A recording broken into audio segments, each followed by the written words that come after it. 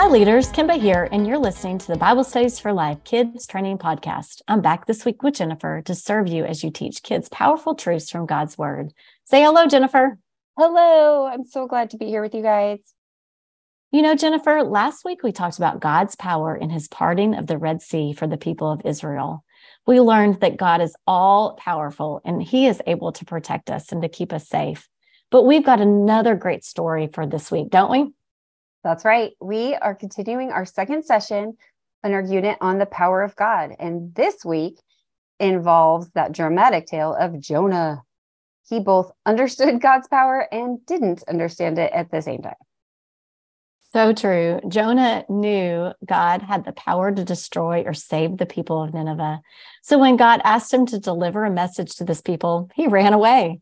Jonah did not want to go. He didn't think the Ninevites deserved a message from God. And in Jonah's eyes, the Ninevites especially did not deserve God's mercy. But Jonah made the mistake of thinking he himself could hide from God somehow and God wouldn't see. Yes, he did. He didn't understand or maybe didn't want to accept that God knows all things. That actually might be a great place to start with the kids as you tell them about this story. Help them see how God knows everything. He knows exactly he knew exactly where Jonah was. He knew where the big fish was, and he brought it to swallow Jonah. He also knew Jonah's heart and the heart of the people in Nineveh. So remind your group that no matter what they do, good or bad, God sees and knows about it. You know, I've thought about this story, and I really cannot even imagine what it would be like to be swallowed by a big fish.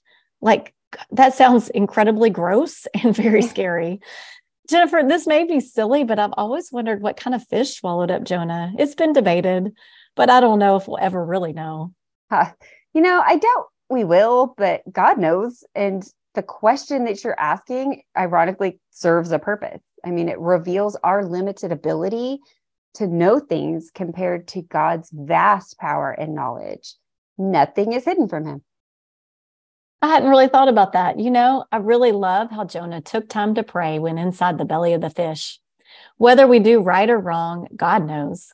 But it's important, leaders, to let your kids know that when we do sin or make mistakes, they can follow Jonah's example and pray. God wants us to pray. He's quick to listen and quick to forgive.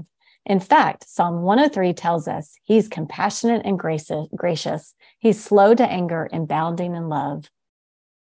Okay, but I think our older kids and preteens especially would benefit from that. So leaders, remind them of what repentance means and how to do it practically.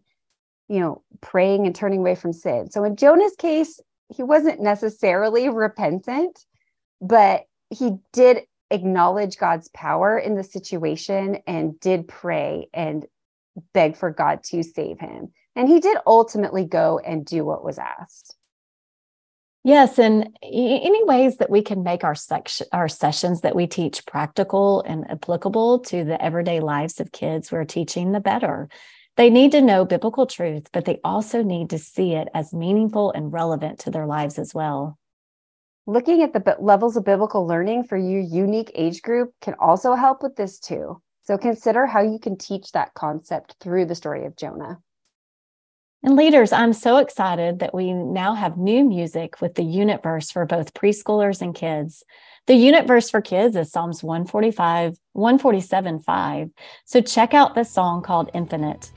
For preschoolers, the unit verse is 2 Samuel 7:22, and the paraphrase verse is, God, you are great, and no one is like you. Check out that song that's called You Are Great. We hope these songs will help you learn scripture that will stick with them through their lives. Thank you for joining us today, and we are here for you and praying for you. We hope you have a great week as you prepare to teach about Jonah. Thank you for everything you do, and have a wonderful week, everyone. Bye, everyone.